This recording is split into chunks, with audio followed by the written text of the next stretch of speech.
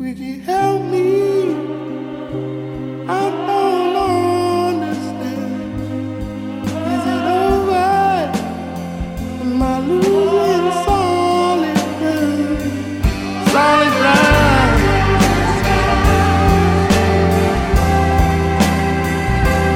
Solid ground.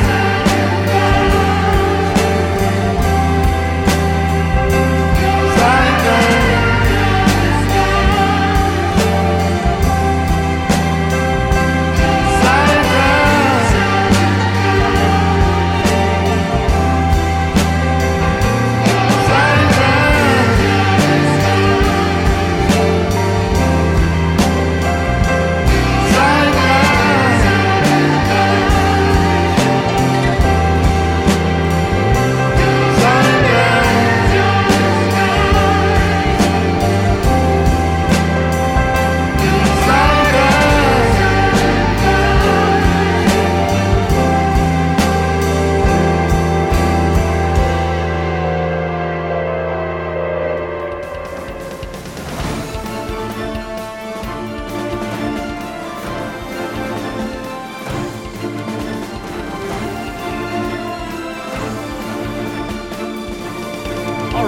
Gentlemen, welcome back to this week's Action for Everyone for this here January 25th, 2023. I am, as always, your host, Mike Scott, joined on this fine Sunday morning by Vice Victus. Vice, how are you? Oh, I'm doing so well. Good morning, good evening, afternoon, everybody, all wherever you are around the world.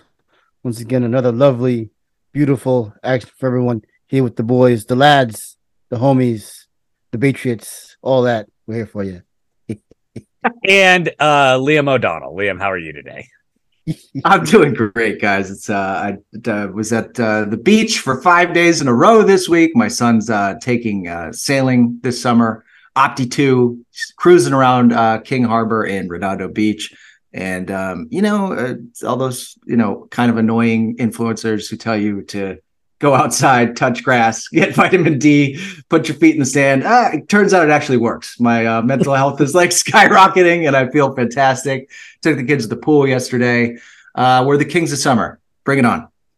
Yeah, you guys, for you guys who can't see, Liam is literally glowing. Like, not just because of the positive vibes, but like he went from alabaster white to I won't say lobster because that would be bad. He's like a snow crab complexion.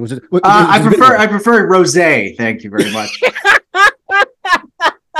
Sure enough. Yeah, good to see him in good spirits.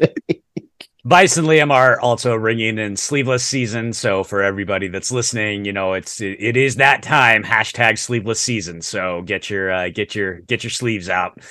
I'm saying we're such like idiots on Twitter all the time that you never know what actually is going to stick. And so when I start seeing people hashtag it back at me, I'm like, oh yeah, I'm a fucking moron. That's so funny. That actually lasted a year. Yep. All right. So this week, not a lot of big releases that are relevant to the podcast. Not a lot of there are still some DTVs we're working through that we haven't talked about, but this week we're going to get into Kandahar because we hadn't had the time because we had some guests and stuff to give it its due attention. So we'll be doing that today. Then Liam's going to give us a little bit on Renfield, which he tells me has more action than he was expecting. So I think it probably fits for our podcast. And then Liam and I are going to wrap up talking about a movie called Sheroes that I will save for the end of the podcast. So with that, let's get into Kandahar. Vice, you saw this first. Liam did not get a chance to see this, but I watched it last night. So yeah, tell us your thoughts on Kandahar. Yeah. So we have yet another Gerard Butler, The Beef, and Rip Roman Waugh joint. And once again, they knock it out of the park, basically. Like these guys are like, they have no misses. So as you might have seen in the trailer beforehand, it's essentially this covert agent is trying to escape after doing some sabotage to the Iranian nuclear program. And then along the way, he has to escape into Afghanistan, into Kandahar, to reach the extraction point. So, just that alone, just that premise, very Tom Clancy boilerplate B-movie action stuff from the 90s kind of stuff, It's like, it's on its face and in its premise, it sounds like very like tired. But that's kind of the magic of like Gerard Butler movies, and especially when he does it with Rick Momoa. It's like it's using this kind of the same, one might say, tired, quote unquote, fabric, but it's making something really interesting out of this stuff. Like just like the spark they have of how they approach these what we consider or what's kind of derisively referred to as dad action movies. They do it really like inspired is the best I can say. And so the film, like what you might expect is to say, oh, here's the white guy and it's like and his brown friend tagging along to escape from the bad guys, and it is that, but there's actually so much going on, like just the texture of it all, the layers, not layers, but like the different parts of it. For one, like I kind of mentioned this. I mentioned in my review on Twitter, like this is not the Covenant, which is that we talked about before, but then that's probably maybe it's like when it's the weakest point, but then it becomes in some parts a secret Pakistani 007 movie. Like it's kind of out of nowhere. There's like really interesting parts of other countries, other nations, other militaries, other factions, like interplay in this film. So when I mentioned Tom Clancy, I don't mean it like derisively. I mean like there's actually like all this like intrigue going on in what again would be a simple like meathead boilerplate action joint of just a guy trying to in a long car chase basically. So yeah, really surprised about how much I like this because by how much is going on. Like I said, all the factional stuff or the factional warfare going on. And the thing is like they all kind of take it's all taken seriously insofar as it's the movie's still it balances being a serious military thriller, also being a fun meathead action movie that we expect from Gerard Butler. And that's they're kind of the special sauce they have. They can make this kind of compelling stuff, but still be entertaining. But yeah, overall, yeah, I was really surprised at how much I like this, and especially that it's kind of these double movies like you have the Covenant about a white guy trying to escape Afghanistan, then you have Kandahar, but white guy trying to escape Afghanistan, and in both films they have like their Afghan counterpart that tags along with them, and both those movies do really interesting things with that, and same here. Yeah, so like, it's funny to see. We had a White House Down and Olympus Has Fallen, and now years later we have kind of this too, but like these double movies with Gerard Butler in it, and it's just really, yeah, it works, man. I'm really glad this came out this year, and I know I didn't get too much like buzz or press, I guess, but I guess again I think people just kind of wrote it off as just like another like stupid military propaganda action movie, but there's a lot going on under the hood here that I really enjoyed. Yeah, it would have been, I think, real easy, even based on the trailers, real easy to kind of, just knock this one off as I don't want to watch another military propaganda movie where Gerard Butler kills a lot of brown people. And that's not an unfair criticism. And it's not even necessarily an unfair criticism of this movie, but there is so much more going on in this than, first of all, I really, really liked this one. I was really drawn into this, but it is not the movie that I was expecting it to be. I was definitely expecting much more of a DTV, action movie, not a good version of Green Zone, which, this is what this kind of is. So like it's definitely got some, it's got some stuff on its mind, which I thought was interesting. It's Butler in much more of an actual committed, serious performance than some of his, more meathead action performances. But you're right, Vice. It does not skimp on the meathead action. We'll talk. There's not that much action in it, but there is one major set piece in the middle that's pretty just spectacular. But the other thing that I was really blown away by is, the absolute high point was an Indian actor named Ali Fazal, who plays the Pakistani special agent that's kind of Butler's nemesis throughout this whole movie. Wah clearly knew what he had in Fazal, because he hooks him the fuck up in this movie. He is so hooked up in this movie, it's ridiculous, and he takes that and runs with it. I know him. He's in an Indian movie that I actually enjoy quite a bit. It's a comedy called Three Idiots. It's got him and Amir Khan, and it's a good romantic comedy. It's a not romantic comedy, but comedy. But I didn't know he had this in him. He is such a just minor spoilers. He plays a Pakistani special agent, but who is also not into any of this Middle Eastern holy war bullshit, right? Dude, he wants so over it. It's amazing. He's so over it. He wants to be in London or Spain, or he wants none of this. But he's a good soldier, so he's doing his job. But yeah, that world weariness that he conveys, and just this fuck this, I hate every fucking thing about this is so goddamn good. Yeah, and it's even not even just in a lot of films like this of this ilk, they'll have the bad guy shadow nemesis, and he's he's just a cipher. I remember in Black Hawk Down, they had the nameless Somali lieutenant, the guy in the black turban and the black sunglasses, so he's the bad guy, and he never says a word. That's kind of archetype they're going with here, but no, this guy, he's just so sarcastic and likable. You for all intents and purposes, he should be. You as an American audience, he should be the bad guy to us. His first scene, he's the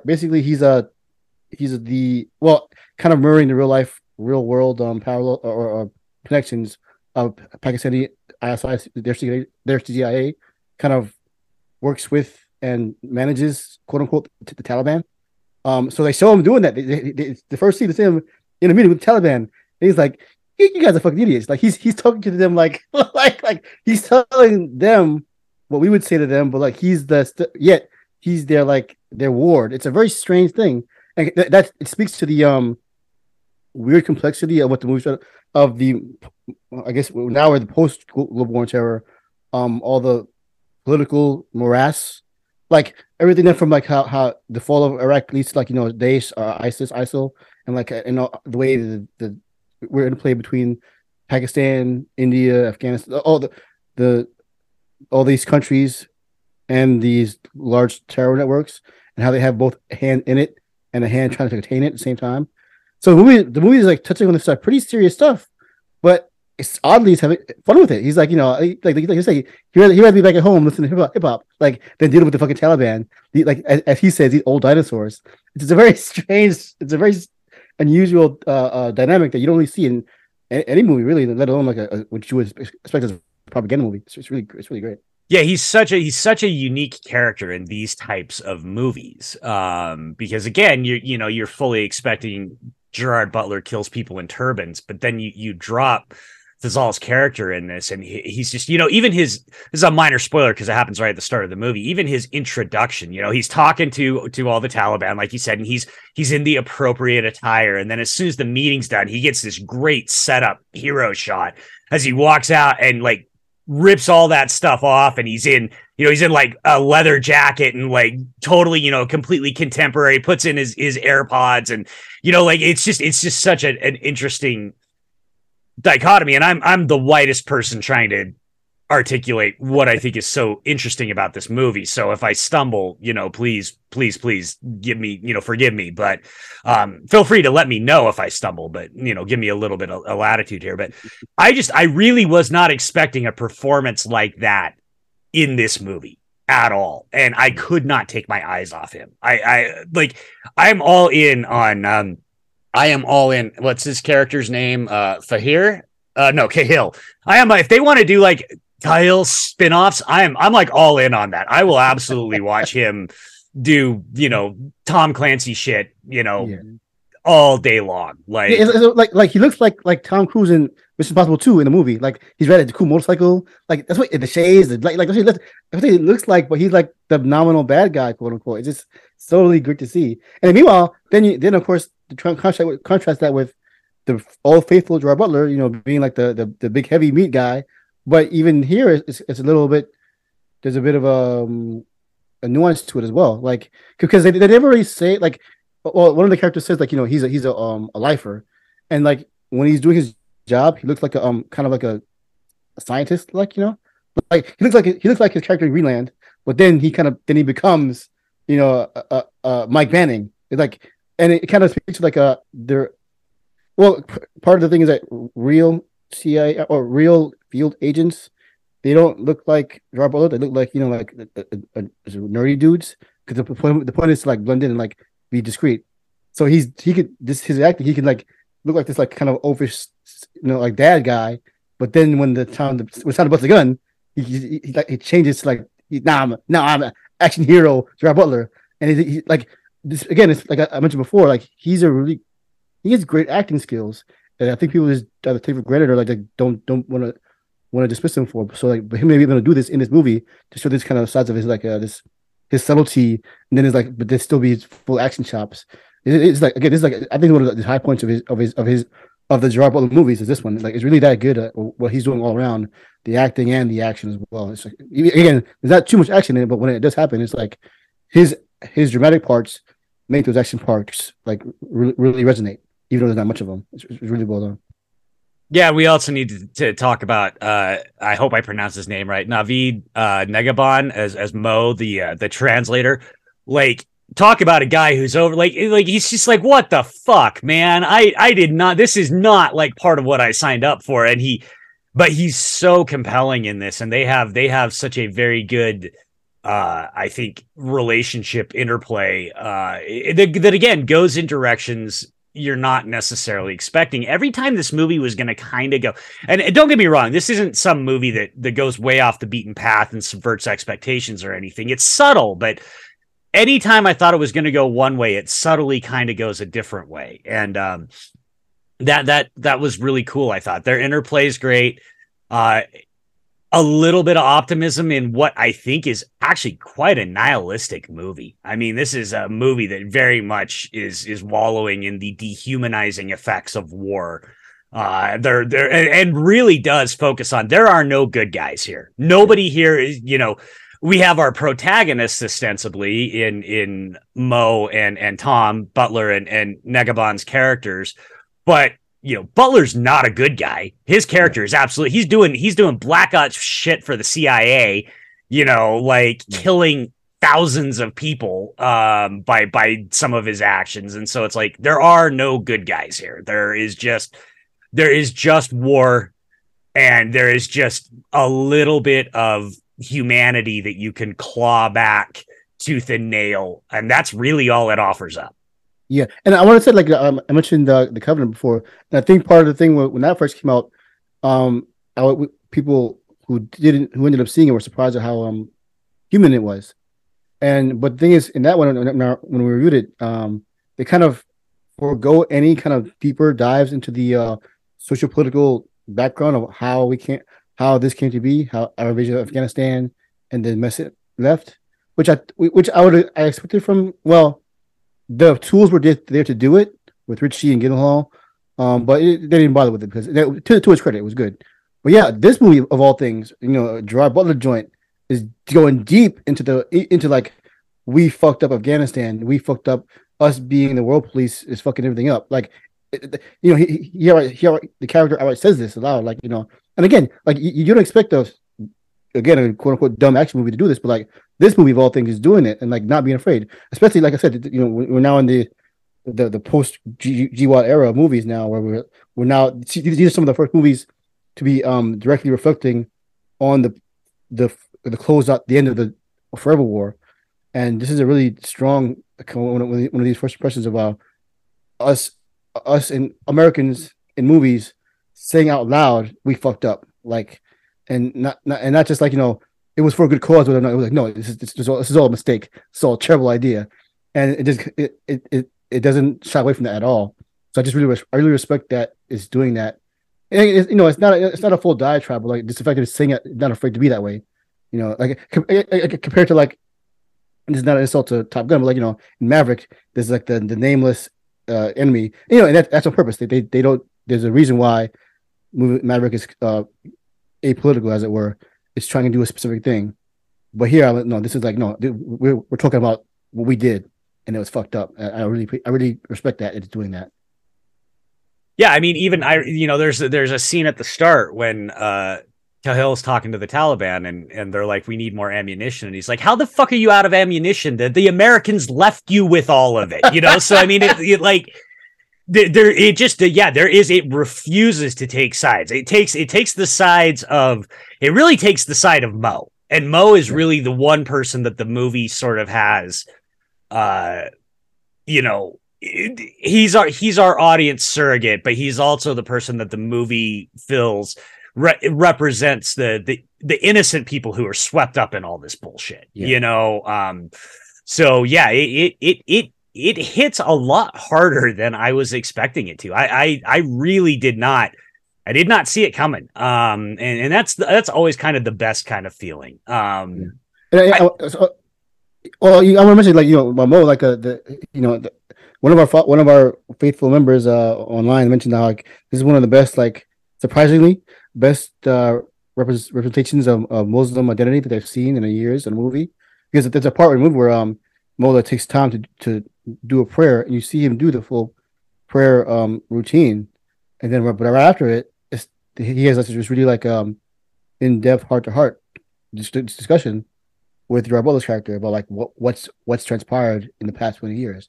Like, it's totally on the side of the Afghanistan people and the Afghan people, and like in proxy all people who have been victim to our on various wars. And but also at the same time, there's a really interesting thing, like, even he might be the one good guy, and then as you mentioned before, it's like there's everyone else is bad guy. Like, even if they're sympathetic, really interesting character here is I guess he's like the handler. Actor Travis Fimmel. He plays Roman. I guess he's like the CIA handler of Raboula's character, and he's a fascinating thing too, because he's a white Muslim. Like, they don't specifically say his background, because, you know, he's a CIA guy, but they don't have any. But he's a clearly American white guy, but he's like a practicing Muslim. Like, he's doing, like, there's a scene where he's doing all the Black Ops phone calls, but then he goes to pray. And at first you think that, like, oh, is he undercover? Like, is he undercover to try to, infiltrate a mosque, like, get some dirt? And then you realize, like, as the movie goes, like, no, he's practicing his legitimate faith, and then that comes into play in the end, which I won't spoil, but, like, that his expression of faith, in the end of the movie is like, oh wow, like, it's just really again, it's really, like, thorny stuff that you wouldn't expect from some movies like this, but it's like punching above his weight and saying things that are kind of not brave, but, like, surprising, and things that we should be saying in movies, that, about all this stuff that other bigger productions are somehow scared to talk about. Like, it's punching above his weight, and it's I don't know, it's really startling. Like, it's boldness of what it's saying in these movies while still being a general fun action film. It's really, I don't know. The more I think about it, the more I like it. The more I'm kind of like, I think it's a special, really. Yeah, it's one of those movies that's gonna stick with me. I think by the time we get to the end of the year, and, like, when you and I are doing our war retrospective, I think this is gonna be real high up on the list for me. I think it's just gonna marinate for a while, because even just as you and I have been talking about it, I'm finding other things. Like, I completely forgot about, I mean, I didn't forget about it, but, like, yeah, I didn't even think about talking about Travis Fimmel's character in it, like, so yeah, I don't, for people listening, I don't want to oversell the movie. I mean, at the end of the day, it is still a Gerard Butler movie, but this is one of those situations where you have to look at a movie at what it's trying to accomplish and what it succeeds at accomplishing. And I mean, I think it excels at everything it set out to do. It's like an overachieving B movie. It's like, it's like punching way above his weight. It's like, wow. And not to talk about, our podcast Lord and Savior Michael Bay again, but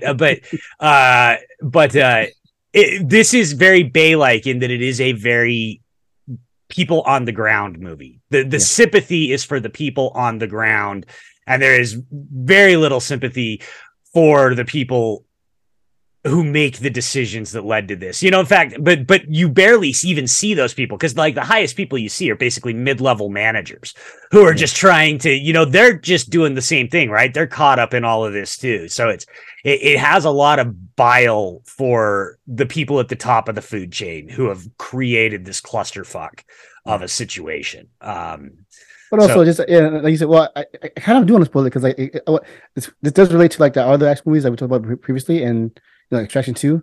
Like I gotta say it, it's a fucking dope ass helicopter gunfight in this movie. Like out of nowhere, it's just like I don't think that's a spoiler. That's in the trailers. I mean, you can see, yeah. Even like the way it unfolds, like it's a nighttime chase, and like it's really the way it's presented. It's like a mainly or mostly in the night vision. It's a really dynamic sequence that's really impressive. Like one of the most technically impressive action scenes I've seen so far this year. Like the way that and the way the geography is, the setup of how does one outsmart and outmaneuver an outgun helicopter in the desert. And they kind of show you. It's really inventive kind of stuff for using that limitation. Plus this one little X factor here, the night vision device, and kind of making it work. It's just really, really well done. I will. As soon as I'm able to, I'm going to put a clip on it on YouTube, on my Twitter, because people need to know that this is the cool thing that's in the movie. Like we saw the Extraction 2. There's all the clips around of Chris Hemsworth with the 240 getting down a helicopter, and the way and it's very the rah action kind of verve, which is what we want.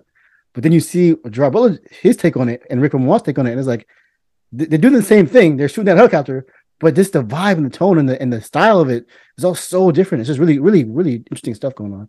Well, and it's the one time there is, even though the vibe is different, it's also kind of there's really only two times in the movie that you would get what I call like a traditional hero shot. And the end of the helicopter fight, you get Wah just absolutely hooking up Butler with an iconic shot.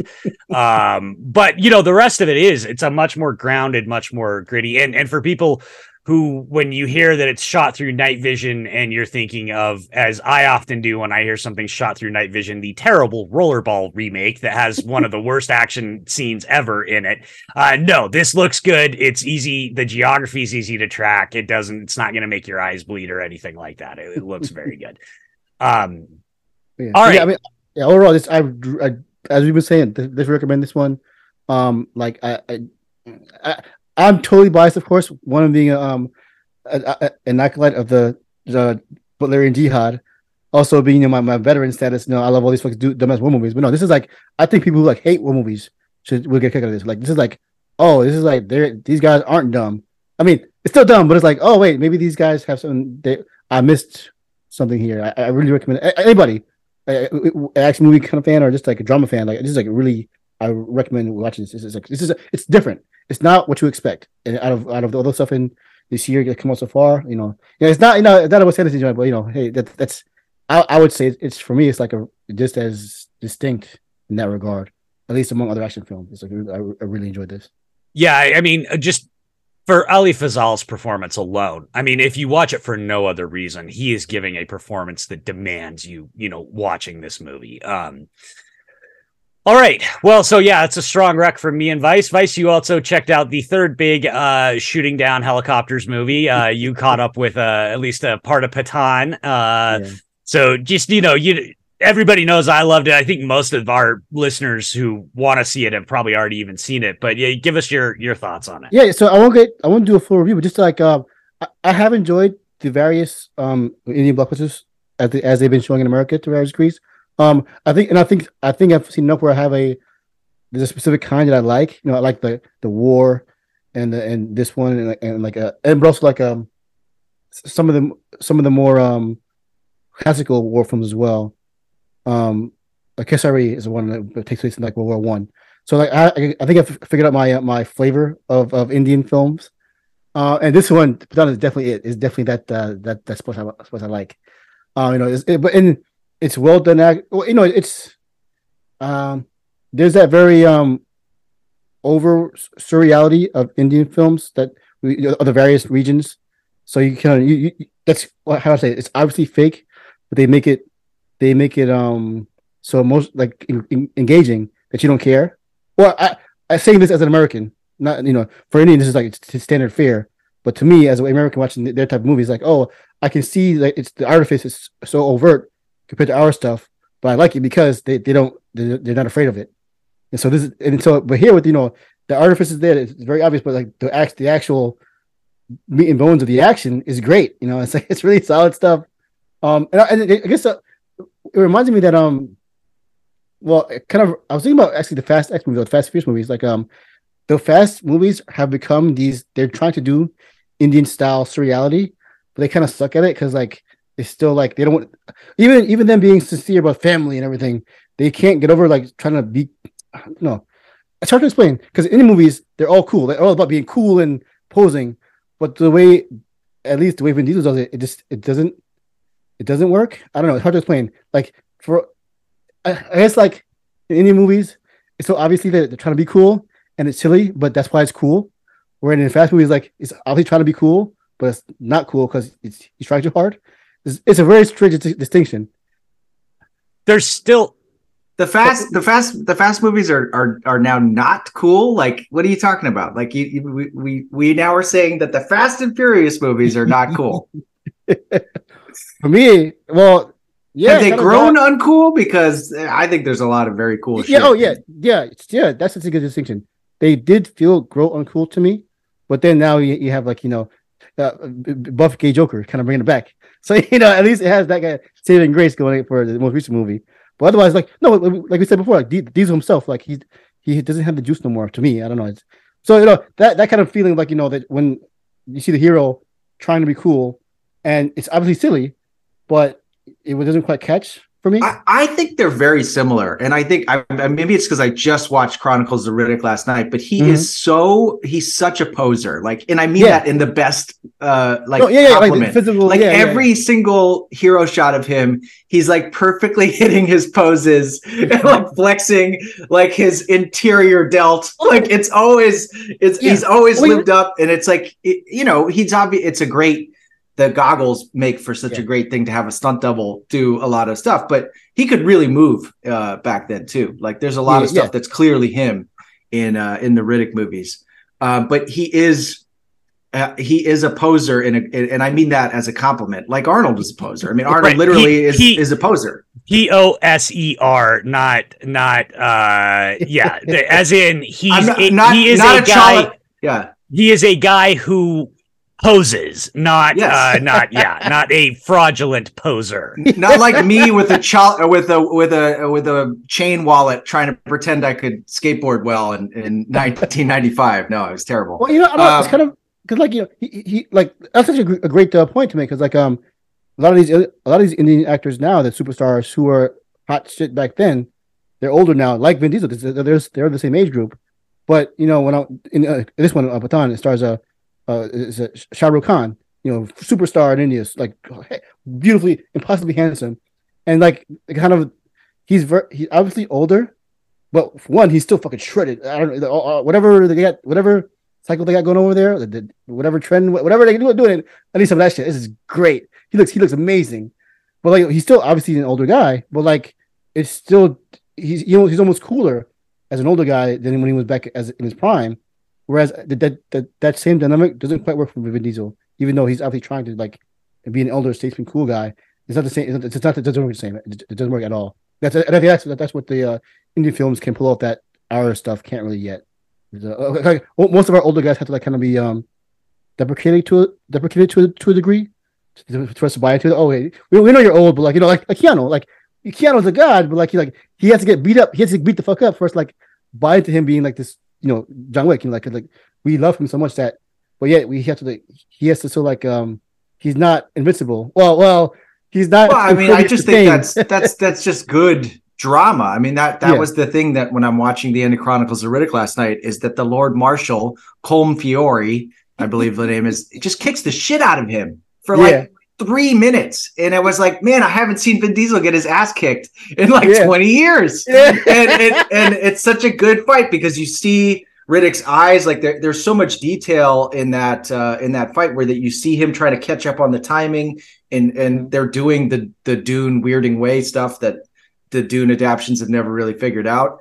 And so I was like, oh, this is so it was so refreshing, and I think that's sort of he just needs to inject more drama and go against people that like put him in a corner more instead of the OP thing. But I mean, look, I would say, I never picked a side on Rock Diesel. I'm not picking a side on Diesel Momoa. I think all these guys should fight each other. It's like back to the 80s and 90s NBA. I don't want you guys to be friends. I want you guys to beef. I want you guys to be petty bitches. Let the big boys fuss and fight. I love it. Well, I see a good point, because so about the cooperation. So part of this movie, this Pathaan movie, is that I didn't realize this before going in. It's part of a shared universe thing, which is kind of a little bit of different way. How do I explain this? So I already explained it. Thanks for listening to me when I did my review on this. No, I already explained all of this. It's connected to war.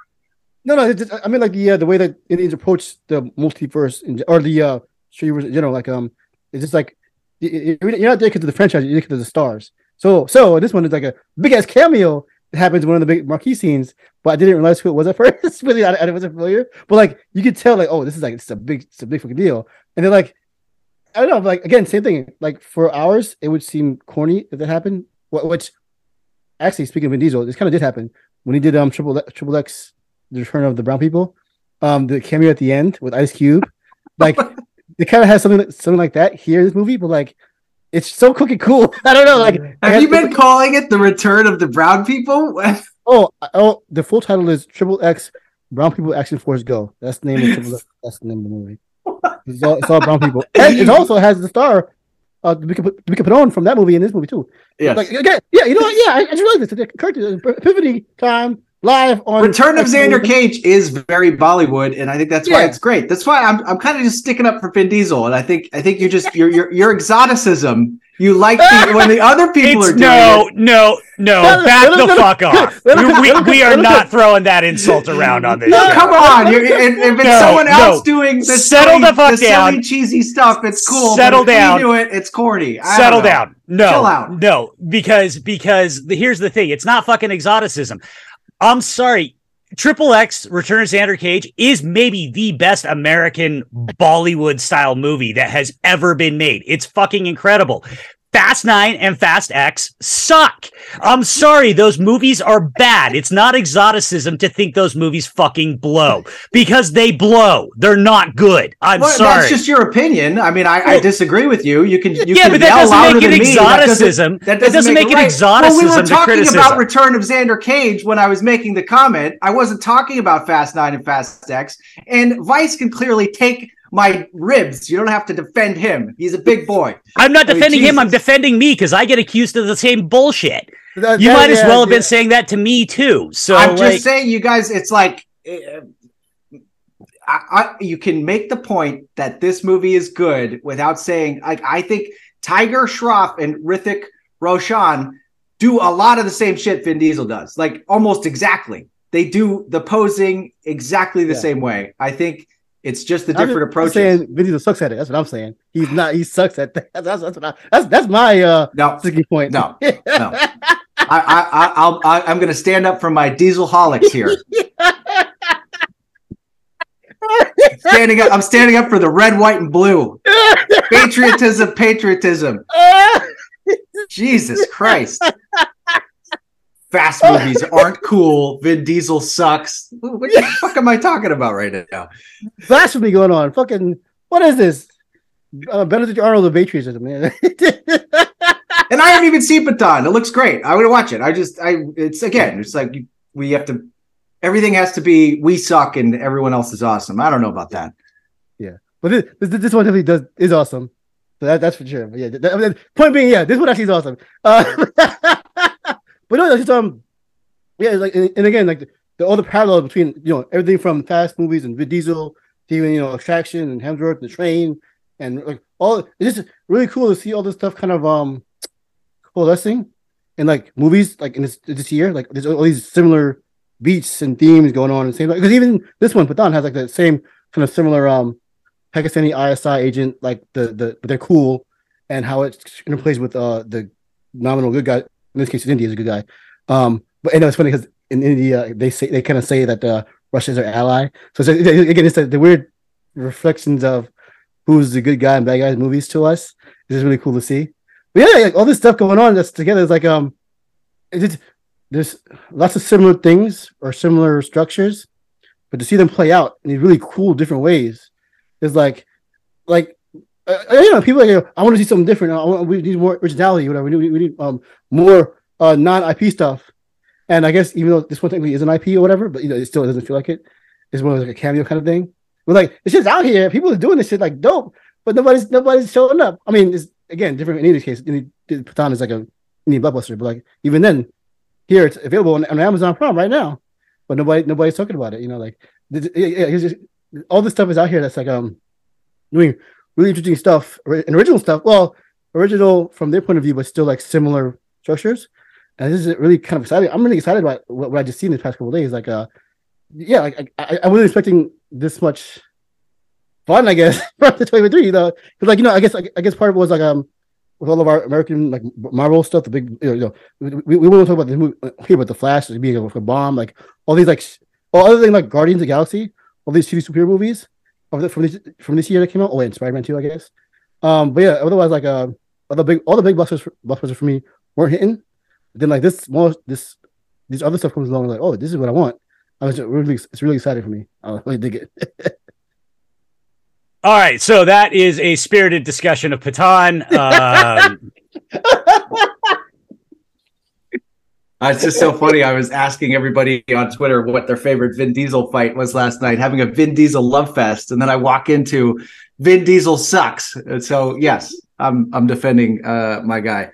Have you thought about not carrying water for one of the biggest stars in the world? I'm just saying, like... it's my opinion. What do you want me to do? Come into your show and just pretend I have a different opinion than what my opinion is? I think people fucking tune in because they want me to be authentic to what I like. So I'm fucking saying what I like. Fair enough. Speaking of, tell us what you thought of Renfield. Okay. Renfield is actually really, really interesting for our show because it's a little bit like, I'm a little confused about what Universal is doing in some ways, but I kind of like it on one level. It's like, this is a movie that is too big for its budget and its budget is too big for its concept. And I feel like that was maybe a little bit with Cocaine Bear, even though I haven't seen it.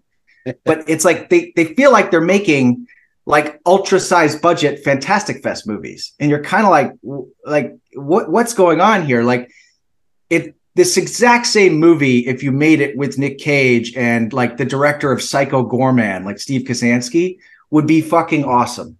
If you made like a $10 to $12 million version of that movie and you gave him those resources, I think people would be going nuts for it. But for some reason, like when you give all these other movie stars in it, and you got the voice of Sonic playing like a bad guy, Ben Schwartz, which, by the way, you could take all of his crazy swears from this and like put it on top of Sonic footage, and it would be quite funny. It's just like it starts to feel odd because it doesn't feel like it's true to what that that low budget spirit, I guess, and it kind of turns what should be, I think, from the premise of a horror comedy, it has to have all this action because now you've got this bigger budget. So it actually is more of a superhero movie.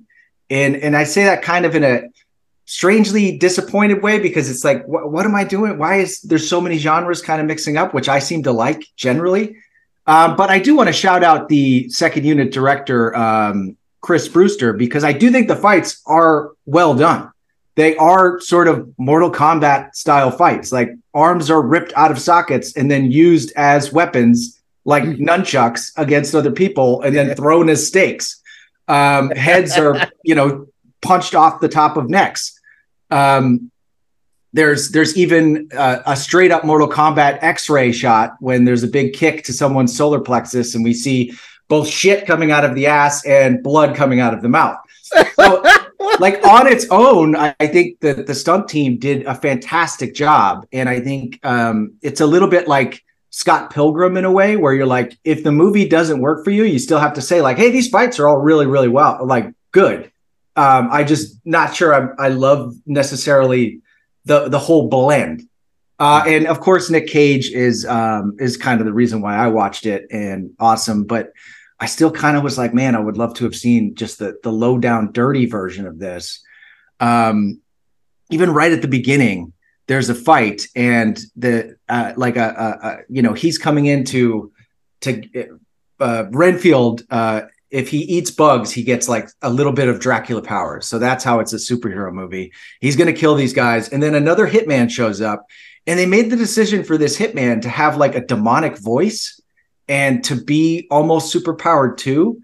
And so you're kind of like, what the fuck are the rules of this world? Like, isn't this guy the supernatural guy? Why does this hitman look like he's out of a comic book? Now, I guess it's, Robert Kirkman is one of the story guys. So I guess it has a little bit of that graphic novel comic book vibe, but there's just a little bit, like, it takes it's only a 90-minute long movie, but it takes an hour for someone to acknowledge that Dracula exists in this world.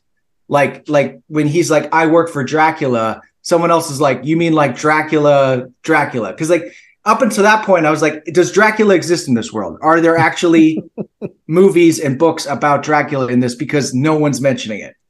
When Nick Cage shows up and says, I'm Count Dracula, people don't say like, what? Like it didn't have that.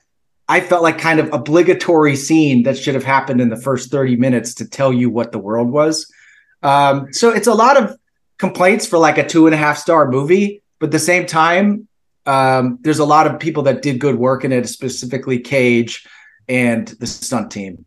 So it's on Peacock streaming right now. So, I mean, I think, and it's 90 minutes long. So that's about as kind of down the middle of a review as I could give, but it is surprisingly more of a Mortal Kombat movie than I was expecting. Go ahead, Vice. Well, what you're describing is really interesting. So, like, I guess in the philosophy of it all, we hear people say there's not enough mid-budget genre movies nowadays. Everything's either a big blockbuster or it's like an indie film. So, like, with this kind of movie, you're saying that the budget almost kind of hurts it a little bit? I mean, a little bit, because the action has to be kind of so over the top instead of perhaps a little bit more DTV styled. Yeah. Like there's this huge stunt gets CG, and the CG blood goes all over the place. And then when the CG blood falls, there's not even specks of blood on Nick Holt's face. And you're kind of like, Steve Kazansky, Psycho Gorman, he'd be covered in blood. You know what I mean? Because it would be practical. There'd be Caro syrup all over everything. So it's kind of like that vibe. Yeah, I'm trying to visualize a curve or diagram of where like a genre movie should be in relation to its budget. Like if it's an action based genre movie, should the budget be lower to make it better, or if it was like a sci-fi, like again, like the ones you make, like we have a higher concept, larger things. Like, of course, having more budget would help you like complete what. Well, it's also like it's like the rest of the cast. Like, I don't think you need Awkwafina in this, but once you have a $65 million budget, then you kind of have to get all these other stars to bring in a bigger audience. You know what I mean? Yeah. Like don't. Nicholas Holt's good, but like it's almost like I would have rather seen Cage with like up and comers and have him just chew all the scenery than have to try to stack the cast with all these different ringers. What was that one he did? Nick Holt a couple years ago. He was like a zombie. Warm Bodies. Is what it was called. And it kind of sounds similar in that it had a pretty, or at least it looked like it had a pretty substantial budget for what it was. But in that, I think when that one, well, people don't like it, but that one didn't have much big stars either. It was just kind of, he was the showcase. And I think it matched the tone of that movie, because it's just like weird, low indie, lo-fi vibe of the movie. There's no, like, there was no one big main star. Well, it's Rob Corddry, but he's not a huge star, but like, that's what maybe what you're describing there probably works better for that movie, where it's like well, but then at the same time though, I guess it doesn't work. I guess the movie doesn't work without Nick Cage at all. I guess there's like, I know, but Nick Cage is not $20 million anymore. You know what I mean? like he's gone back to studios, so I'm sure his rate is higher than it was during the 4 Cage movies a year, the phase. Tax years, the tax bill years. The blessed years, the greatest years of our lives. It's just sort of the The approach. I don't know. I loved Lego Batman. The director is Chris McKay. He did Lego Batman. I have not seen the Tomorrow War because a bunch of people said it reminded them of Beyond Skyline, and I was like, it just says every time someone says that about one of the movies, I end up not enjoying myself watching it. So I've avoided it. That's actually a bit of a weird. I mean, I've seen the Tomorrow War, and it's a perfectly competent sci-fi blockbuster. Like literally, that's the best compliment I can give it. It's perfectly competent. I don't see a lot of Beyond Skyline. I see a lot of ties to a lot of other movies, but I didn't see a lot of. But sure. You know, it's certainly not something that I think you need to like. Yeah, your life is not incomplete because you didn't see the Tomorrow War. Although it was nice.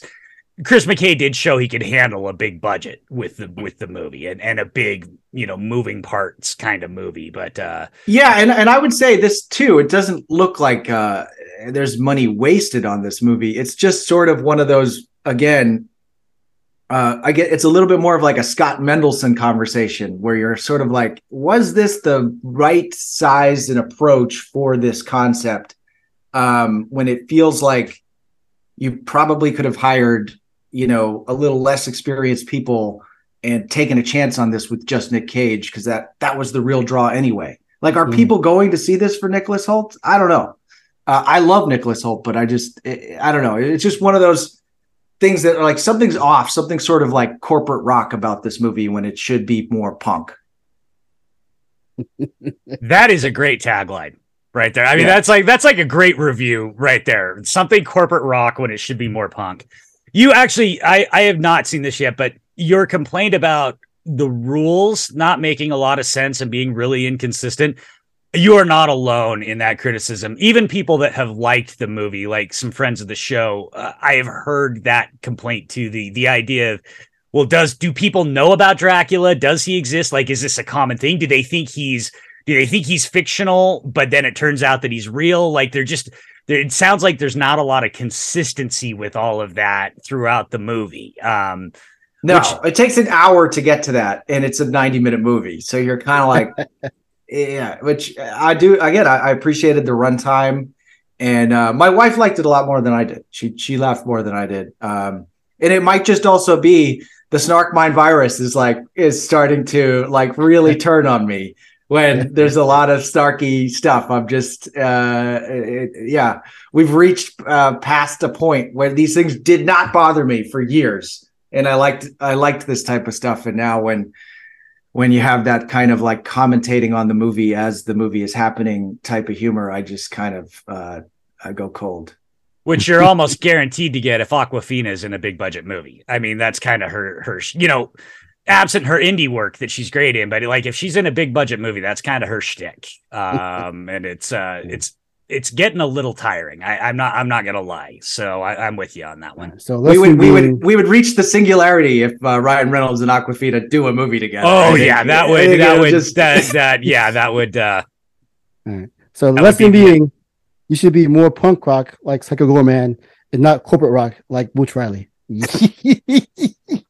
I had to get that one in. Sorry, fuck that dude. That's where the phrase was in my head because I saw your tweet earlier. How you do have a fucking show for Amazon Prime by the God King Bezos and be I'm a revolutionary? What you a dick, dude?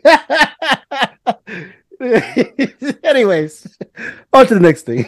I love that this podcast is like at war with Boots Riley and he doesn't even know it. Like, that's my favorite nemesis are the ones that don't even realize they're your nemesis. They don't even know who you are. Nothing to him. I'm nothing to him. Yeah, it's the best. It's the best. And the guy from The Guardian and Boots Riley. Still mad about that guy.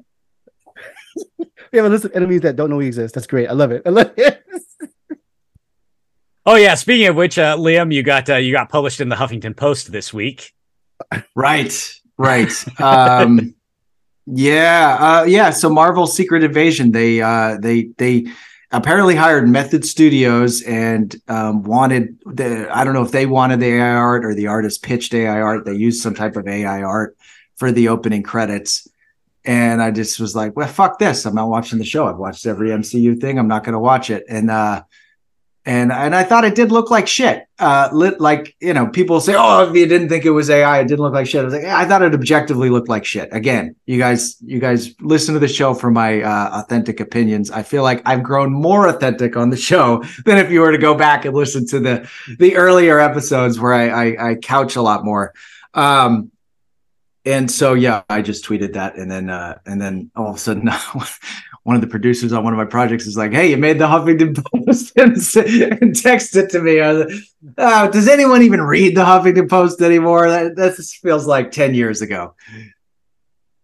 Well, it was nice though. You're in good company because right before you quoted was Stephen Ford, who's another indie filmmaker, and good Twitter follow. If people don't follow him, make sure to follow Steven. He was the star of Kamen Rider Dragon Knight, so he came up through the whole American tokusatsu stuff. Good guy, good filmmaker, but he's right there with you saying basically the same stuff. So you're going to be, when you guys get blacklisted, you're going to be in good company. Maybe you guys can do a blacklisted project together. At least I'm on a list. That's what I take it as, because I think I'm unlisted at the moment. So I'll take the blacklist. Oh no! Maybe you just need to go to Thailand and get a gig with Chaos Entertainment, which transitions us to the last thing we're going to talk about. Sheroes. Now, this popped up on my radar because somebody tweeted about it. Is that how it popped up on your radar too? Well, no, because you had other reasons you knew about it, but I saw somebody tweet about it this week. Yeah, someone tweeted about it, and when I watched the trailer, which I thought the trailer was really well done. Hats off to the trailer editors. I sent it to a friend of the show, Jordan Cruciola, and I said, "Did you make this?" LOL. And she and then she posted it, and we were kind of laughing because it you know, I think the general concept is like the type of things that I've talked with her and that she would like to work on. And then I had forgotten when I said, "Oh, we should watch this," to my wife. She said, "Oh, I did looping on that."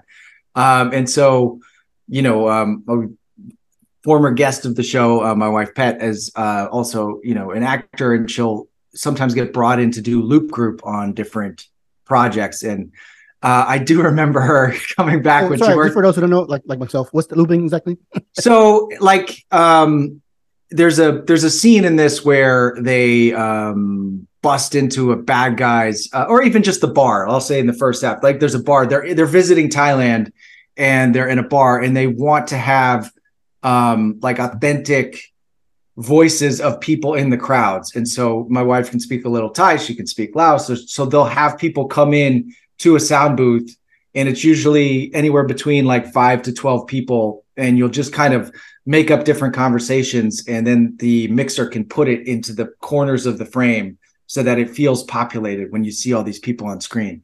And so if you've ever watched a rough cut of a movie that doesn't have this, you'll be like, something's wrong with this movie, because we're used to hearing it on everything that when we see people in a frame in a party scene, we're used to feeling like whispers and like that they're alive. So when you're watching a rough cut, it's usually just the main character's you know, lav mic and whatever music the editor's doing at the time, and it usually is one of those things that you, oh, this feels unfinished. So it's one of those last things that you do in post to kind of populate things. Like for Beyond Skyline, it was like all the people getting sucked up in downtown LA. I just had everybody there, and they do all the screaming, and it's very fun. I have a blast doing it. I had to do it myself on Beyond Skyline because we would run out of money at that point. So you hire this other director to direct everybody to do all the stuff. But I was like, yeah, I kind of know what I want. And so anyway, that's what a loop group is. So she had done it, and she was like, yeah, she kind of felt like it was there maybe a slightly problematic premise just from some of the loop group footage that she had seen. She's like, it's kind of 3 white girls just like killing a bunch of Asian people. No. Anyway, Mike, what were your thoughts? Well, so obviously when you said, hey, should we watch this? I'm like, yeah, we should watch this, because I feel like I feel like this show has somewhat gotten away from our roots of DTV and streaming stuff. We keep talking about these big budget movies. And so anytime we can bring it back to that, I'm happy to do it. I feel like this is a good up. Kandahar and this are exactly the bread and butter of what we should be doing here. So first of all, I should say it is not available for rent. So I spent $12.99 on this. So support independent action filmmakers and buy your movies. I knew I was in trouble when the opening title card said Chaos Entertainment, and I went, oh no. And then we go through the opening credits, and it's written and directed by a guy named Jordan Gertner. But then we get to the cinematography, and it's directed by Kaos-Kandahar, and he's the executive producer on it as well. And for those who go all the way back to the Adkins Undisputed days, you know that Brennan Storr from the Ghost Story guys and I did a very extensive deep dive on Zero Tolerance, directed by Chaos, and we did a very extensive deep dive on Chaos's career. And so I feel like Chaos's DNA is part of this show. So when I say what I'm about to say, understand that I actually kind of have a lot of sympathy and admiration for Chaos, because that guy has been fucked in his career multiple times. I call him Chaos. I used to make fun of him for that. Brennan actually did a bunch of research. Turns out that name was foisted upon him when he was in discussions for Ballistic X versus Sever. The studio basically told him, look, we're not going to put this out with the name Witch Kaos-Ananda. Come up with something. He's like, I guess that's Chaos, and of course, immediately, as soon as everybody saw it directed by Chaos, he just, myself included, we all just jumped on him. And he's had all sorts of projects, start, stop, get torn apart, all sorts of stuff. He is a director and a filmmaker that is based in Thailand, and he does make the movies, he gives Thai actors work and stuff like that. So I have nothing but love for Chaos. However, no matter how much love I have, it cannot negate the fact that the man is not a good filmmaker. He directed my least favorite movie of the year last year, which was Invincible with Johnny Strong and Marco Zaror. He just, and even though he didn't write and direct this, his fingerprints are all over this movie. It's got highly saturated colors, which he's very good at. He's very good at colors. All of his movies are colorful, and kind of in still shots look really beautiful. But it's also got his hallmark of incredibly long establishing shots, way longer and way more establishing shots than any movie should have. And way more unrelated montages than any movie should have, because all of his movies are 65-minute movies that they've got to stretch out to feature length. And it shows. Oh, no. I have to say, first and foremost, not to sound too negative, it is not unwatchable. The movie is not unwatchable. There is definitely some good stuff. There's an actress in it named Wallace Day who has been in quite a few movies. I can't remember what her big movie was, but she plays a character named Ryder that is absolutely cliched. Oh yeah, it's not a big movie, but she took over for Ruby Rose in the Batwoman series, playing Kate Kane. She's pretty damn terrific in this. She gets to do all the action scenes, and she cuts a pretty impressive action lead. Isabel Furman from the Orphan movies is in it, playing a. Let me just jump in on Wallace Day there, because I agree, and I think a lot of the cast does well, and I wouldn't put the movie on them, but she definitely, look, she's not a young Angelina Jolie, but there's times where there's some Tomb Raider vibes in some of the stuff she does in this, and I thought she definitely would have a future in action if she would want to pursue it. Yeah, agreed completely. And again, I think out of all the actresses, she cuts the most action figure, and I don't mean that physically, but just when she's on screen, she's the one that your eyes are immediately drawn to, because she's got a poise, a posture, and a presence that the other actors don't have in the movie. It was fun seeing Isabel Fuhrman just do something completely different, because I don't know much of her career other than the Orphan movies. So it was interesting to see her, go all gung ho on this. The biggest problem, I think, is this is such a weird movie in terms of trying to be raw girl power, written and directed by a dude with an absolute sleazy dude edge to it. I mean, this thing is male gazy as fuck. But the problem is, this is the other problem, and this is actually another hallmark of Chaos's movies. It won't commit to being sleazy as fuck. There's a scene where there is a two girls are hooking up, and now in a good old fashioned sleazy male gazy movie like an Andy Sedaris movie, we should at least be getting a good sex scene there, right? We should be getting some boobies, and we should be getting some stuff. No, it cuts away. So it can't even commit to sort of its edgelord sleaziness. So it exists in this world where it's regressive and problematic without going so far into exploitation that it comes around to being fun again. Right. And so it's a weird, it's also, okay, this movie is really giving some movies a run for the number of F-bombs in it. But again, despite that, it still feels very staid and safe. It really, other than all the F-bombs in it, it kind of feels like a PG-13 movie. So it's just a weird mix, I thought. Okay, wait. So as opposed to the other movie about white girls beating up Asians in Asia and looking hot, Dead or Alive, you're saying this is not Dead or Alive level of fun?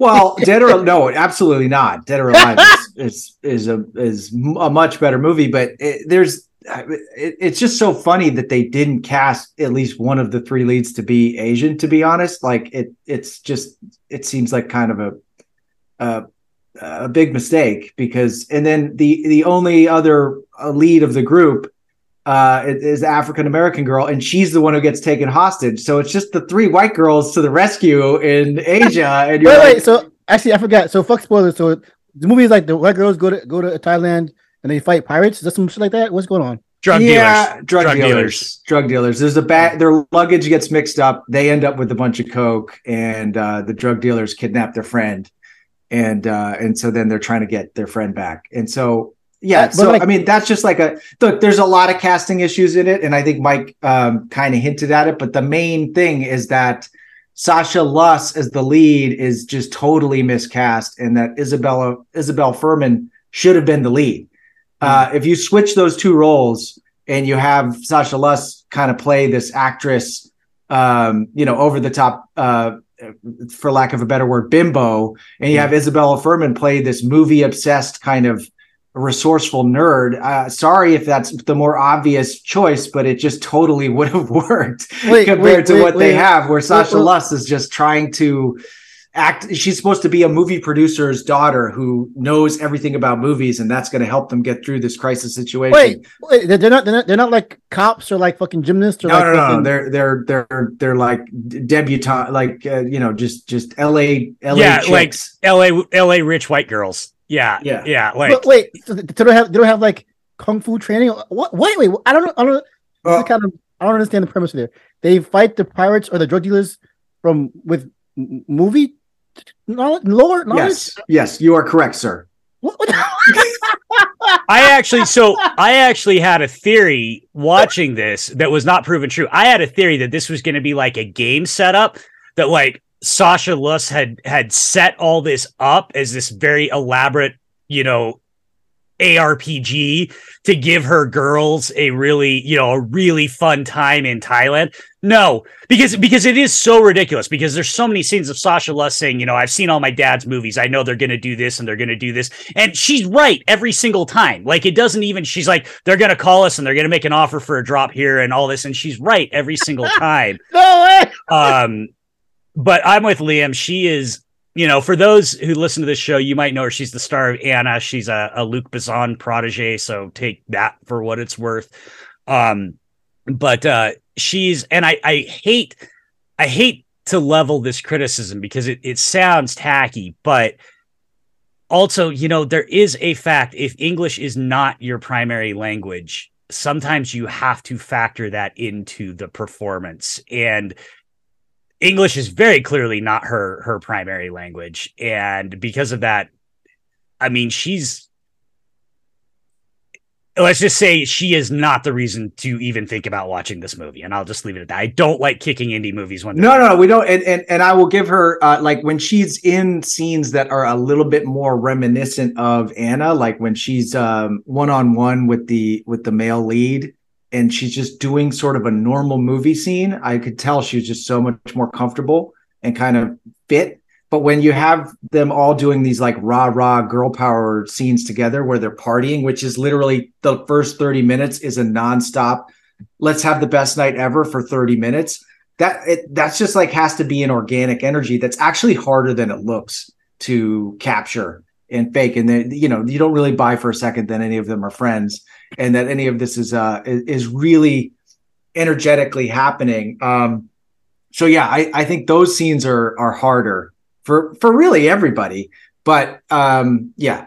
Anyway, yeah, they spend the first 30 minutes just railing cocaine. I mean, they're not exactly your traditional movie heroes. No, and I do like that the one girl is just like a straight up cokehead, and she's like, "Where is the blow? I'm trying to turn this beach trip into a ski trip." The one that you would literally expect to be like in a traditional movie, the one that would be like the mousy one that is like, "Guys, come on, let's not do this." No, yeah, she's just a fucking Hoover. Like she's just like you could just run lines all the way through Bangkok and she'd just go around like snorting them all. And listen, I'm not saying that women aren't like that, but I do think there is that feeling that you're saying where it's very dude written women. And some of that's accurate and some of it feels like I don't know if these people actually exist. If this is just a fantasy. Having in my past life partied with people who are very much like the people in this movie, there's still nothing about their dialogue and their interactions that ring authentic. Right. I have seen plenty of women rail lines of cocaine, but the way they talk in this movie is not accurate. It sounds like how dudes think women talk. Yes. And so okay. Other positives.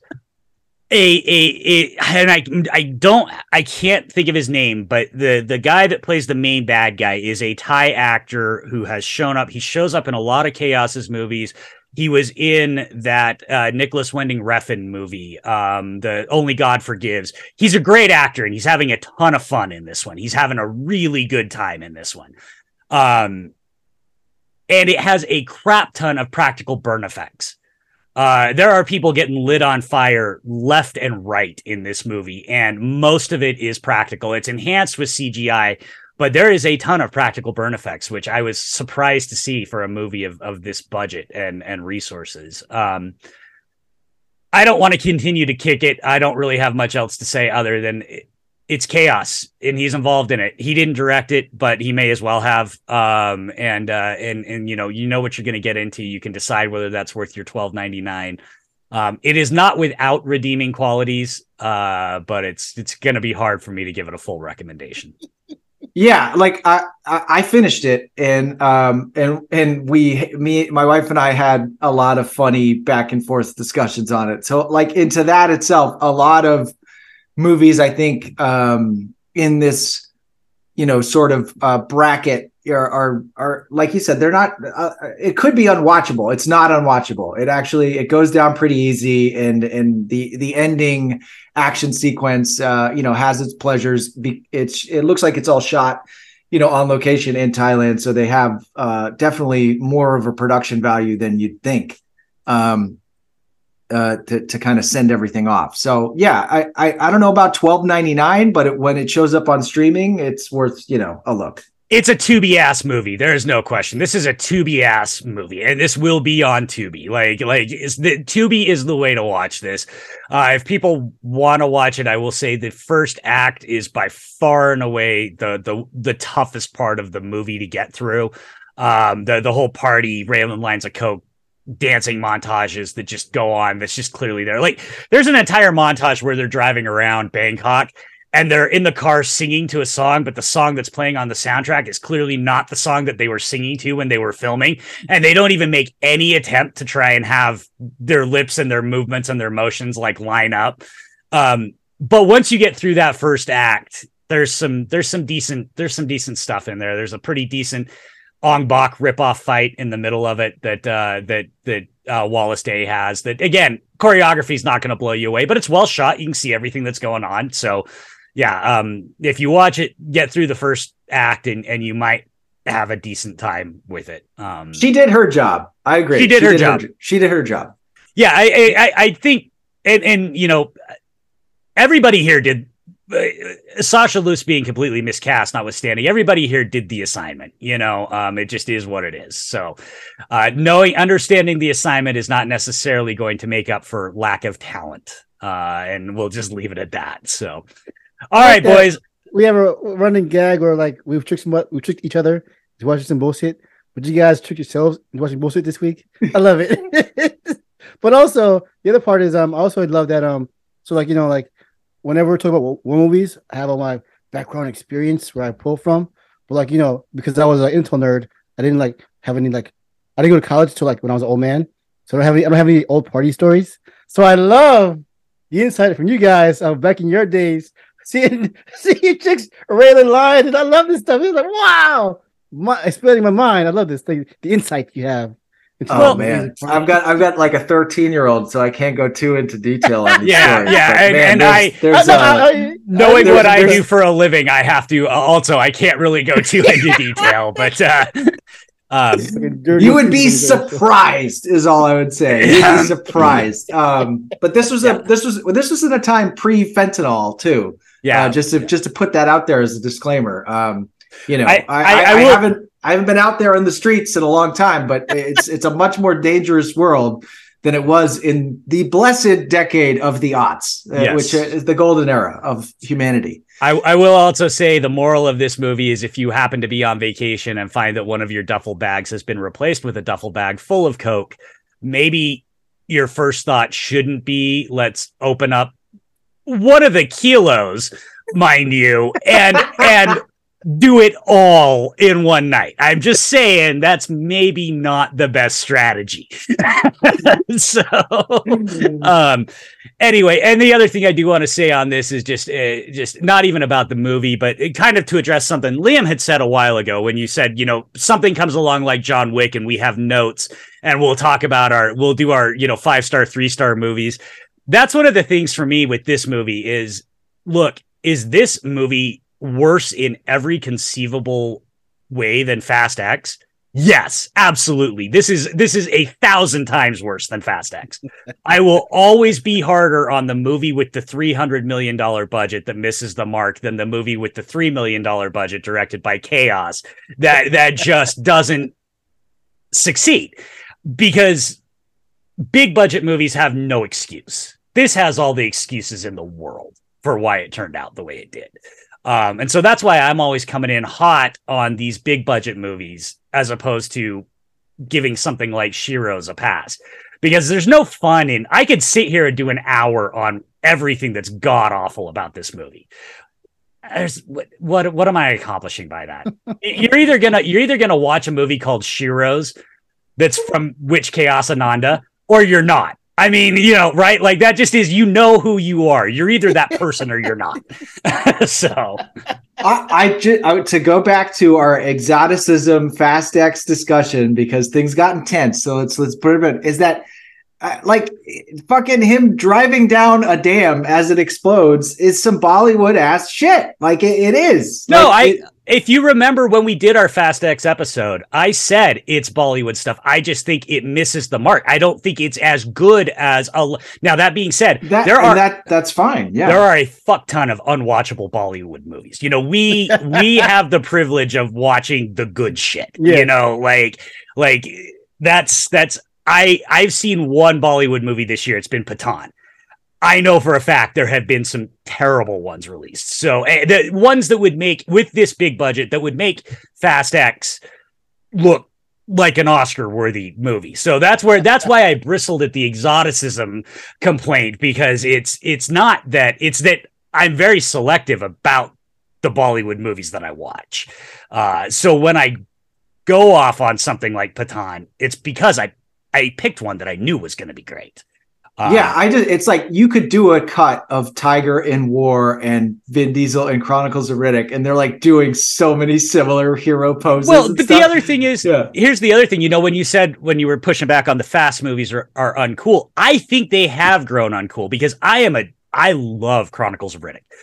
And I think when it comes to posing and all of that sort of stuff, to me, it just feels like Vin's heart is so much more in Riddick than it is in Dom Toretto. I feel like these last 3 movies, Vin's just been going through the motions on them. And that's the problem. And I think that's what Vice was trying to get at, because I get it. I get the complaint. I just, for whatever reason, Fast X has kind of gone up a little bit in my mind since I watched it, because I've seen so many people posting clips, and I've kind of come to think it's like a little bit more fun than I was feeling at the time. Like I kind of like that it's so off the rails and that it's like fucking chaotic. I like it in my head a little bit better than how buttoned up I'd say 8 and 9 are. I don't know. Yeah. There's something a little bit exciting of the fact that like that they have so much chaos happening.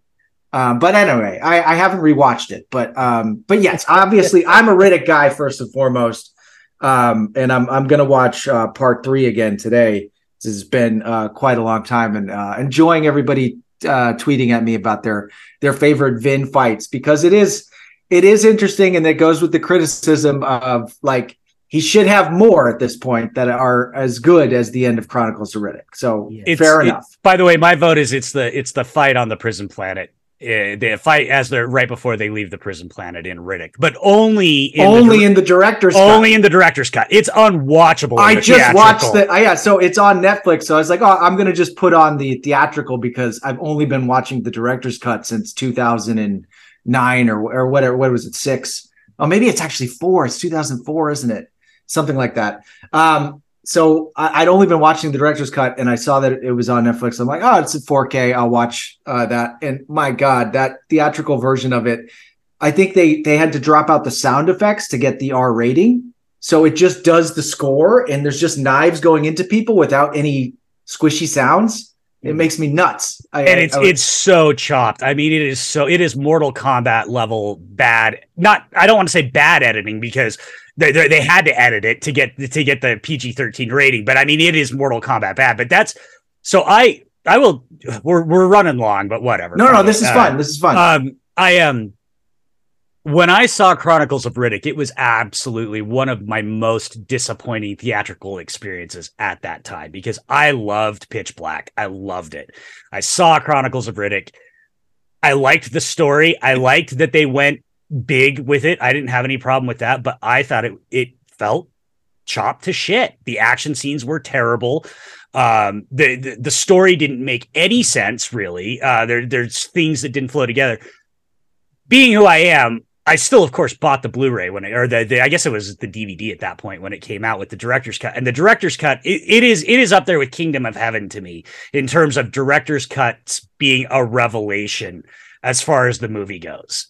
And I was all in after seeing the director's cut. I was like, I get you needed it to be a PG-13, but this is a better fucking movie, and this isn't one of the biggest bombs of the year if you release this movie in theaters.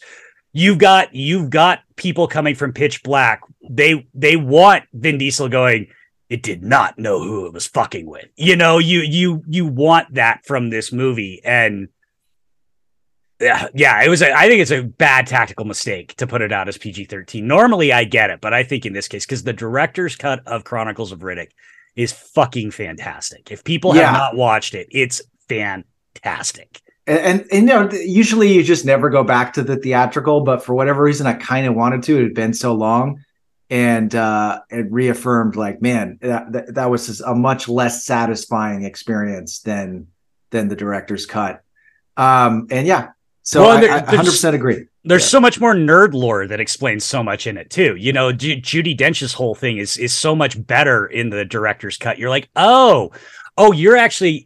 there is a reason why Riddick can do all this shit that you completely cut out of theatrical, so it makes no sense why Riddick is this special person that and it's like, well, that makes, now he's fucking Conan, right? Like he's got this legend behind him that he's building. So there's just weird little lines that aren't in it too, where he's like, "Do I know you? Have I met you on some distant field?" I'm obsessed with the Lord Marshal. Great perforance. You're gonna enjoy the third one on your rewatch again. That's a good ass movie. Oh god, and that's what I said. No one mentioned that the first act where he has to kill that alien as one of his great fights, because I do think it is. Like the amount of time that he has to get better at killing that alien in the cave, it's just very, very satisfying. I most of my thoughts on Riddick, the Chronicles of Riddick, are in the podcast I did recently. So shout out to the Diesel System guys that they had me on there for last month. I talked about it there, but mainly I was like more the I do my bullshit galaxy brain thematic stuff going on. Riddick is like he's like the personification of anti-life. He's death, but like in the good death, like the end. He's the omega of alpha, but you need the omega to have the alpha. Anyway, really, I kind of like that. Yeah.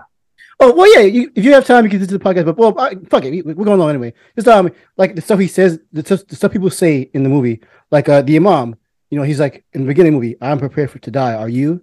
And his whole thing is he's above all else, Riddick is a survivor. Like he's fighting and he's surviving, and you never really clear why. Like there's no there's no end goal objective for him. It's just to survive. And then you have but then in this case, the Necromonger is like they're gonna cheat or surpass death, and Riddick is like, no, things must die. He even says it when I guess Judy Dench says, "Will the universe end? Are you going to let the universe end or die?" And he says, "Everything dies one day," or something like that. Like he's like, "No, death is a good part of nature. We have to let it happen." And like even though he's a survivor, he also is death, the harbinger of death. Also, like everything he touches dies, including the stuff he loves, quote unquote. Like that's his destiny, is to be death. Yeah. Galaxy brain shit going on here. Speaking of Galaxy brain, before we go, I want to do just change gears real quick. Shout out to because we are true blue patriots, tried and true. What's the Proud Boy version of a patriot? I definitely that shit out. I don't know. I don't know if we want to do that. Because apparently that's people. Okay, so the whole thing is that I love the fucking Transformers movies. Well, no, I love that they're so disgusting, and I love what they're saying without me even meaning to say them.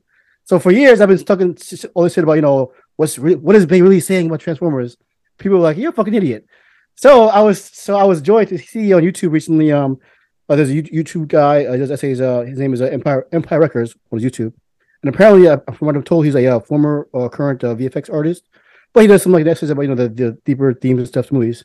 And so I was interested that to see somebody who normally people praise the Bayfilmers for their technical prowess. They like kind of groundbreaking visual things. So it just interesting for me to see a visual person get into the thematic stuff so deeply, and also kind of like in his essay, he describes. Well, for one thing, he actually connects the seemingly incoherent lore, quote unquote, of the movie. Like his reading of it all makes sense as one cohesive thing, even though like more or less they kind of just made it shit up as they went along. But like again, this is the power of Bay. Like he's so works from id so much that it almost like whatever coherent thing happens by accident, but yet it's still come out of him no matter what. So that's one of the fun things to go about the essay, and also just just the fact that the YouTuber he says at the end of the day he appreciates that even having a negative feeling in a movie has value, has worth, has merit. So like to have any kind of work, any kind of art, going for that negative feeling is not a bad thing. Like it's not the same thing as provoking somebody. It's like here is something that I felt that's wrong or bothers me, and I want to express that. And if you're bothered by it too, that's good. You should be bothered. Like the whole thing with the Romeo and Juliet thing or the nigga boss, like that should upset you, because I think in some way it upsets him too. And like Such a really interesting. It's an essay that I go through that kind of weird stuff like that, and I really dug it because he has a more clear, cohesive overall point about how the films work and why they engaged him so much, like they did to me. So when we were finishing Skyline, the first one, we were at a sound place, and it was where they had done the recordings for Mud Flaps and Skids. And they were telling us a little bit about the story. And they just said that the guys were struggling and they couldn't figure out what it was. And then the guy just started doing dumber and dumber stuff. And then finally Bay was like, "That's it. You got it. Go with that." And so they just like sound as dumb as possible. And so I just find a lot of it with him is just, it's with tickling his funny bone. It's trying not to be boring, and it's lashing out into all these directions.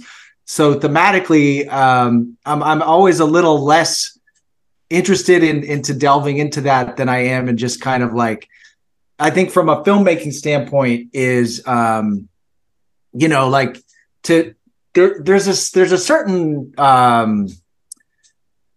it's almost like I'll critique, like there's like a tendency to not want to go big in a lot of movies and performances, right? And it's like, I'll stay reserved, I'll stay small, and that feels more realistic. But like in a Bay movie, like everyone, like it's what I always talk about, does look like they literally just drank a gallon of coffee or maybe did something illegal, and they're just like Shia LaBeouf when he's trying to get in to see Bumblebee, he's like, no, where's Bumblebee? And you're like, oh my God. Like, but that I kind of like years later into this process, when I look at it, I go, it's like, I gotta push that more, that energy more, and not have this like, keep things reserved, and then explode. Like I kind of like just taking that and it not necessarily in these strange, politically incorrect humor stuff. I'm not really interested in that,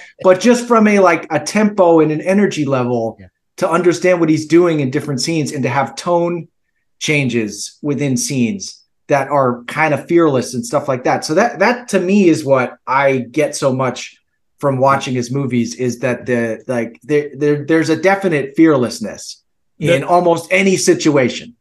The problem with that approach is, if you're not Michael Bay, you can end up with something that's unwatchable. I won't shout out the director of the movie. I will just simply say, if anybody's seen a movie where Daniel Radcliffe has guns stapled to his hands, that is an example of that technique and that method, but by somebody that's not Michael Bay. And it made my eyes bleed.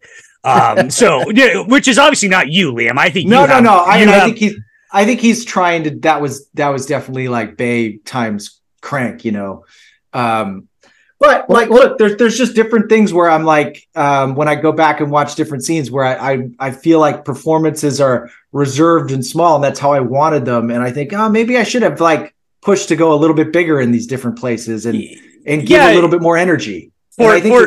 Sorry, I was just going to say, I think, for example, you can disagree with me on this because it's weird talking about your actual movie, but I kind of feel like Bernhardt probably could have gone a little bigger with Bernhardt, right? Because we know Bernhardt can go big. I get what you're saying. Yeah. Yeah. It's just it's like little places where, and we did go bigger, with where after Rose, kind of fucks up, and it's post after one of their team members dies, and we have Bernhardt versus Rose, and Lindsay kind of went really big on some of the takes in it. And I felt like it was like, she's the one who fucked up. So if she's kind of pushing back really hard at him here, maybe it's going to be sort of unlikable that she's not taking any responsibility for what happened. And so I still agree with that decision, because I think what ended up being better, but it's more even just like in the first act scenes where she's just walking into the place and she's, and we're meeting all the people. Like in a Bay movie, everyone's swagger would be up like 15% from what mine was. So it's just one of those things to go back and be like, man, up some of the chances, take more chances, and you can edit them out, but don't be so kind of safe and reserved. Like take a few more kind of swings at it. And whether or not they hit or not, you deal with that in the editing. But so that's sort of some of the stuff that I take away, that I don't know if necessarily people just always think about it as, trying to get the filming style, or, the other thing I always take away from him is the way he uses locations and scenes. Like fucking The Last Night. It's just like, why is the military guy who's in every single one of the Transformers movies, he's down in this fucking warehouse that stretches on for 1,000,000 miles on every side of him. No one else would be like, we're going to put his meeting table in the middle of this fucking, cavernous warehouse, but it looks cool. And so there's just some of those things that you get locked into thinking what logically things should be, instead of just saying like, again, that sort of like fashion photographer, like what's gorgeous, what's beautiful, what's unexpected, and just trying to push against being boring and flat and monochromatic. Yeah. And I have taken what you've been saying to heart about just like his desire to just not be boring. Like that's his like mandate. And I think I do think it does tie in a little bit with that like Galaxy Brain stuff, because just like what's not boring to him is crazy or fascinating, because he's a interesting person in general. Like he's a fascinating human being, and like so just where his brain is at, that all that comes. I just really admire that stuff. Like so what's exciting to him is like crass or horrific other people. That's why it's fun. Like he's just like fucking go for it.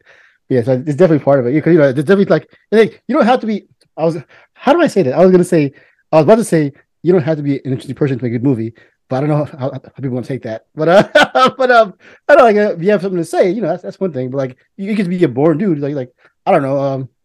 If you have something to say, then that the movie will take you there. But if you're just like a fucking weirdo, then the movie's always going to hit somebody. You're always going to be like out catch, no matter what you're saying. You're a fucking weirdo. I think that's a great point. Absolutely. Yeah. Yep, and I will leave us with this, just not unrelated to Michael Bay, but to Liam, what you said about great use of locations. I don't know why I just thought of this, but shout out to very, very underrated bit of John Wick Chapter 4 is Winston having to walk like a mile to issue the challenge to the Marquis. He's in that museum, and Chad sticks on us, and just Winston walking. Like it's actually a really underrated bit of comedy in a movie that needed a little bit of levity right there. Like it was just, and I'm like, he's hanging on this even longer. It's one of those bits of comedy where it's like, okay, you think it's going to be done. And then Chad's like, and one more time, so anyway. Yeah. It's a bunch of big rooms in that John Wick 4. Like, why is that dance club so big? Because fuck it, why not? Why is these stairs so big? Yeah. Fuck it, why not? Why is this museum so big? Fuck it, why not? Yeah, it's once you put it in on lenses and stuff, it's like you kind of need it. But man, they have the extras to really make it work. I mean, we're getting a director's cut of that movie, so we're getting like a 4-hour long movie. Injected into my veins, Like I'm actually I'm gonna skip my veins. I'm gonna shoot that straight into my eyeballs, just right in there. Like, give me. What? Hot take. John Wick 4, 3 hours sucks. John Wick 4 hours, masterpiece. There we go. It's fixed now. Perfect. All my problems done. I needed an extra hour of a pen. I needed an extra hour. Frankie was like saying the same thing too. I'm like, wait, you guys were complaining the whole fucking time about the runtime, and then the 4-hour cut, everyone's fucking going nuts for it. It's so funny. Yep. All right, Vice, where can people find you? Oh shit! I'm on Instagram at Vice Victus, looking hot. On Letterboxd, being smart. We'll do reviews and stuff. And as always, until it blows up, I am on Twitter at Vice Victus, talking all this shit.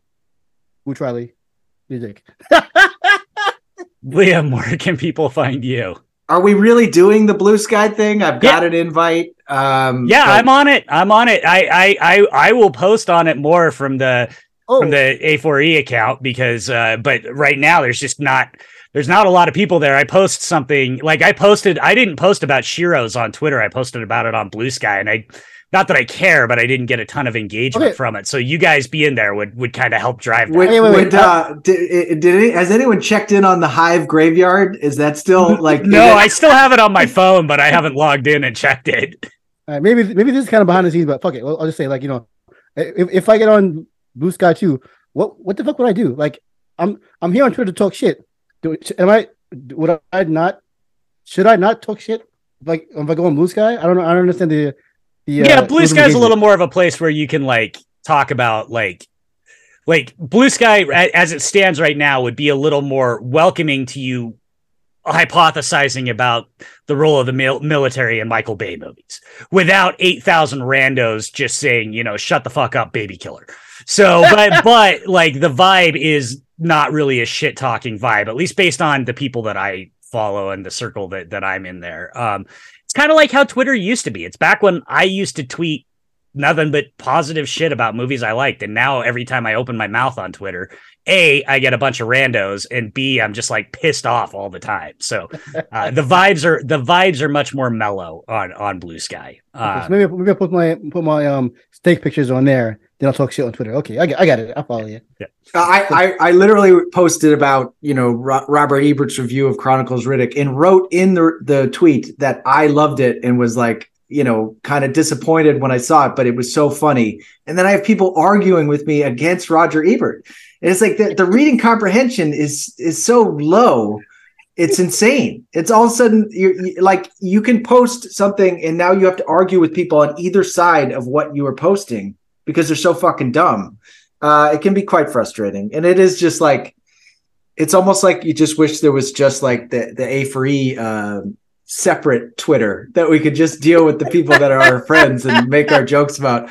Now, we do have a Discord that's been made, but we haven't really explored it yet. So maybe we'll look into that because I would like to, occasionally, our like Saturday nights, like watch a movie and do it with a bunch of our listeners because I think that could be a lot of fun. Yeah, definitely. Right, yeah, in the works. Things are happening. Yep. Movements taken. Yeah. Yep. So Liam Odin on Twitter, Instagram, and when he gets on Blue Sky, I am assuming you'll snag Liam Odin as well. You can find me personally on Twitter, Hibachi Justice. Find me on Letterboxd, Hibachi Justice. Find us on Twitter at A4E Podcast. Find us on Blue Sky at A4E Podcast. Follow us at Linktree/A4E Podcast. And you're listening to us, so you can find us anywhere podcasts can be found. We will be back next week. We will be talking Indiana Jones because I think we're gonna have to. Again, like I said, I'd love for us to get back to our original mission statement of more DTV stuff. Like we haven't even talked about Sisu yet. We haven't talked about Mother's Day. That Bloodhounds Korean series is apparently incredible. Yep. But I mean, it is the summer movie season, so the blockbusters are gonna kind of rule the roost in terms of discussions. So maybe we can squeeze a couple more smaller movies in, but we will be talking about Indiana Jones. Boys, love you. Let's do this next week. Peace. Bye, guys.